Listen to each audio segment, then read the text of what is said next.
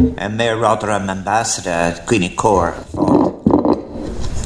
Just allow me to, as many Irish did before in previous centuries, say a few words in Irish. Tó firkin óhasaram, vein shalif agus socohoirehet on chansata agam couple fakiloro agus again to gomor listen me the touch rocha again mayor. Dear friends and Member of Parliament, Ambassador, Mayor, I just want to say what a great pleasure it is to be here and to thank you for the very warm welcome. I will be making amendments now to the speech that I had prepared because I want to so strongly agree with what the Mayor has just said. But let me just say straight away, Mayor Rotherham, you and your colleagues in the City Region, I want to thank you for being with us and sharing in this discussion on the business links between this region and Ireland. The Powerhouse region, the Northern Powerhouse, is a very significant region.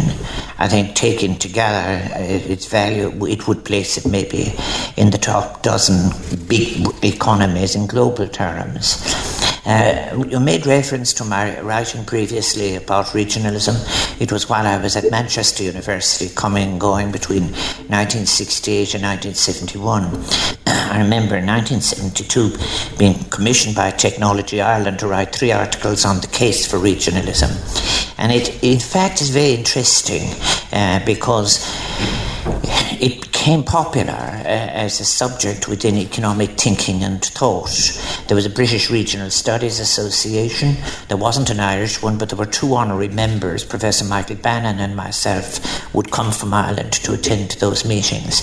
But I always want to pay tribute to them. 7 eminent professors were commissioned by Barbara Castle to produce a document towards a policy for the regions that I was very, very moved by, because it was already showing the population imbalances in Britain and the consequences.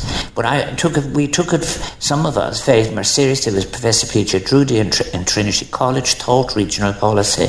Then Michael Bannon was talking about the geographic side of it. And then over on the west side, Professor Michael Cuddy was looking at the agricultural side of it. But let me say immediately that we spoke earlier about one of the great difficulties you have about bringing a new concept into existence, a new structure of decision-making that would in fact achieve results, is that it has to happen while something has to be given away by other bodies and so forth, which is extremely difficult.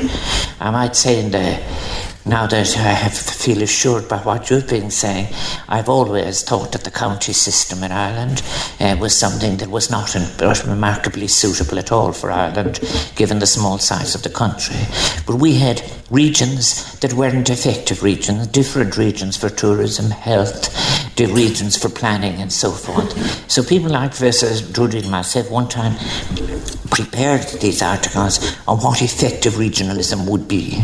And it was about the ability to conduct the research to find out what the strengths of a region were, both in terms of its resources, particularly its human resources, including skill audits and so forth, and then putting it together in relation to alternative policy options, then securing budgets, and then offering transparency and being able to have fast mechanisms for assessing outcomes. And all of that was, as I said, about in the 1970s. And then at a period in the European Union, regional policy flourished for a while. And it is my absolute conviction that it has to come again, because not just here in the region between Ireland and the United Kingdom, but in so many other places, in Spain, in France, North and Southern Italy and whatever, effective regionalism has a great deal to offer. I'm encouraged to say about this as well, because I'm in what I believe to be a very powerful, just listening to what Mayor Rotherham has just said about, for example, the technological infrastructure which is going to be available here. That's such a very, very great advantage. But you also have another powerful advantage, and that is the difficulty about bringing an abstract region into existence is, how would you ever say you were from here? But it's very easy for people to say they're from the Greater Liverpool region, because it already exists in the consciousness of people because of the port and the Mersey and the whole city. That is a great advantage. But I think Two, what is going to be very, very important is that advances in technology have made regionalism more possible now than it was in the 70s and 80s, because you can really use the technology to do the internal regional interactions, but also the inter-regional reactions. That is important. And going back to what I have to say is that irrespective of the political outcomes of what is being discussed now, this will be very important for us in Ireland, very important for you. And I want to say that as President, I would very, very strongly encourage these inter-regional reactions and how important they can be. And you will find afterwards that, in a way, that is which is above will adjust itself to the irrefutable fact that in the end of the day, the peopled economy is the important economy. You cannot, in fact, have an economy that takes on ecological responsibilities, the responsibility of sustainability. It is to be endlessly assessed and described in terms of indicators over which you have no control. When I look right across the debates I have spoken in the last 7 years as President of Ireland, in the presence of a number of heads of states in Europe and European parliamentarians, the disconnected economy damages social cohesion. The disconnected economy, the abstracted economy, is something that will do nothing for having a conversation that is vital with the European street or the Irish street or the Birmingham street or the Liverpool street. And that's why mind work, as I keep stressing, is so incredibly important. And it's a pleasure to be here in Liverpool. When I came first in 2012, I spoke about the historic connection between Ireland and Liverpool. The stable population of Liverpool at a certain period in the 19th century, about 1841, was about 51,000 Irish. But that 51,000 Irish in 1841 is that in 1845, 250 Irish people arrived in Liverpool. The following year, 380,000. And then in 9 days, 173,000 came as a result of the famine. Now, they had particular experiences in Liverpool. Many were saying Irish, they were known as Garbod people. That is, that they were two-boat people. Some of them had hoped to take the second boat to North America. And about 30% would do that. But Liverpool has always been there in the Irish consciousness. And it is there today. And that's one of the reasons I'm here. And it will be there, I assure you, in the future. I thought that at that particular time, it is the people of Liverpool. When we talk about something like regionalism, the one thing you can't do is invent it on paper. It is, in fact, very much in the way that people look at the world of work. It's the way that people speak to each other, their sense of place, how they resonate with each other. Resonance is a very, very important one. These with which, for example, Mayor Rotherham speaks about that club, which at the moment is 3 points clear in the league. But of course there's Everton as well, and there's one that's one put down my connection with Seamus Coleman. But it is very, very interesting. It would be easy to be able to say for the business sector in many cases. It would be easy, more than a person would shout for their club. It will be easy economically, I believe, in the future, if we get things right, to be able to shout for the Liverpool region. And I think that I'm so pleased that Irish company, the IDA and Enterprise Ireland, and their companies that they represent, because I think they know too, when you look at what these companies are doing, they are part of the future of the green economy with new products. They are offering the kind of logistics which can give you the texture between companies that are necessary for effective regionalism. I think I have said before, and I don't repeat it here, how proud we are of the different Irish people. I've spoken about, if you like, those who came in under very difficult circumstances. But of course there are those who came and who made very, very distinguished contributions, including Liverpool's first mayor, Richard Sadlier. And then, of course, we continue to claim 3 of the Beatles, and on we go. But of course, then too, something that was very important. Liverpool, the port of Liverpool. I remember looking at this for a very, very long time. And I say it's so strongly important how the economic activity associated with that is going to be power. if you look at our globe at the present time, and you look at the Chinese presence in relation to shipping and in relation to the movements and so forth, and you look at where it is moving now and so on, it's in all of our interest to do things together. And that's why, whatever political outcomes there are, they shouldn't interfere for a second in relation to the things that we must do together. I believe that the peopled economy I speak about, don't want to make it a bit confusing, is that I draw a distinction between the productive economy and the speculative economy. And many of the difficulties on our planet at the present time are precisely because of the increasing gap between speculative flows of capital and productive capital. And that's just a fact. It is the economics, the younger economy will catch up sometime soon with what is in fact a very important reality.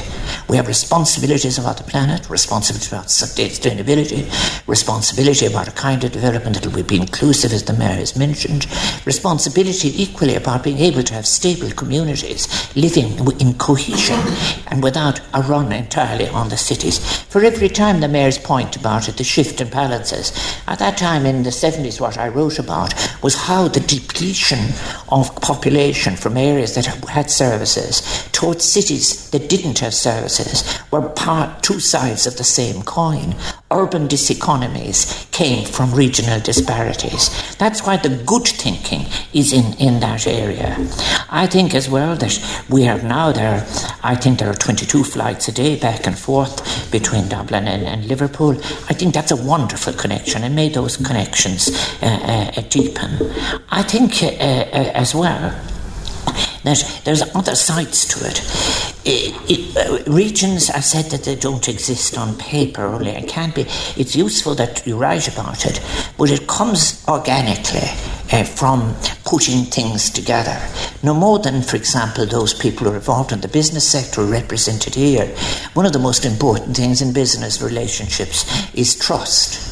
And what is built up over a period, what is built up between Ireland and the United Kingdom is not something that we should ever let go. And I think there's a wonderful downstream set of benefits from what's already happening. The cities of Ireland, our capital Dublin City, we're facing a housing problem. The Mayor has mentioned about how much we can gain from looking at strategic, looking at, for example, if you talk, he mentions London and he mentions Birmingham or Liverpool.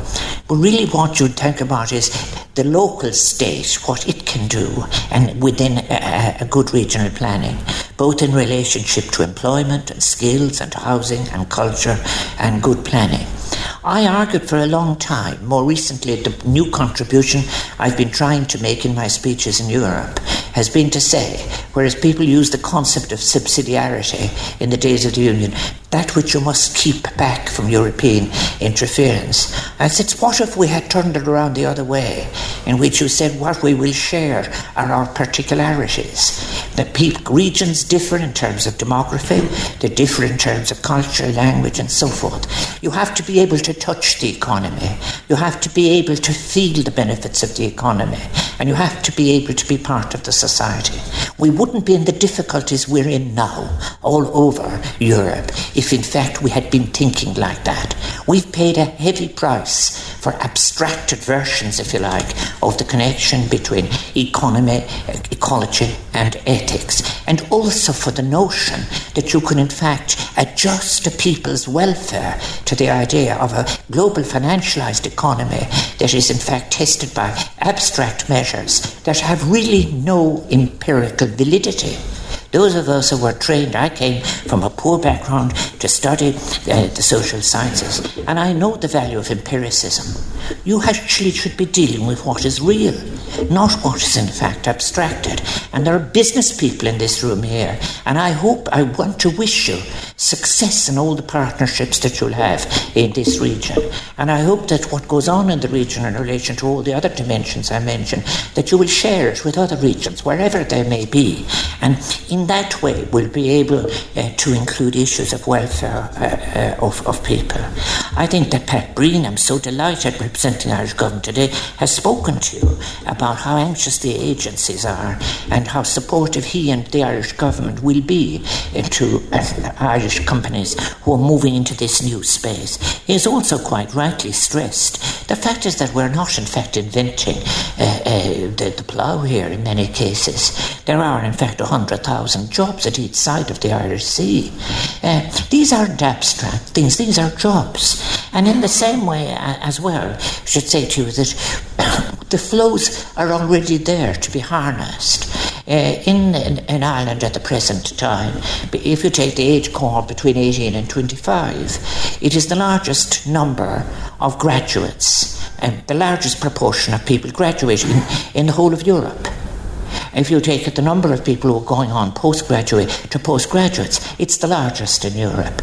And 30% of those are working in the United Kingdom economy.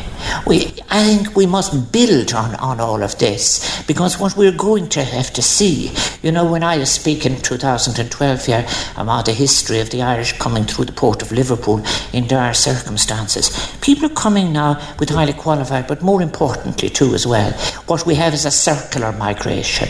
You'll have people coming from one economy to another. You'll have people coming from one society, and that is all to our benefit. I so want to wish, I'm so pleased that Enterprise Ireland, the idea indeed Tourism Ireland, are working to introduce their clients to your region. And it's fascinating again about, as I said, the peopled economy, the reinvention of the concept of tourism, sustainable tourism, the encouragement of a tourism that will last over a long period of time is growing. And in fact, Irish numbers in relation to, let us say, the Wild Atlantic Way or the Causeway Coast, they've all been of a better type of tourism, more sustainable. And I think that we look forward very much more in the same way as I look forward to Irish people coming and discover the different parts of Britain. I think that myself, I know and have felt the texture of the difference in the different communities. Half my family live in Shaw and Oldham and Manchester, and they came here at the age of 19. My sisters came to say, in many cases, to work for British Rail. But it's a privilege for me to have met His Royal Highness this morning and to have a joint patronage with him in the Institute of Irish Study in Liverpool. But really, I want to say thank you for this lunch as well, and for giving me the opportunity, unscripted, of speaking in extenso about what I believe to be the future kind of economy that can offer us and our families and future generations a version of the economy and a version of life together that can be done with sustainability and inclusion. Mille buitas, thank you.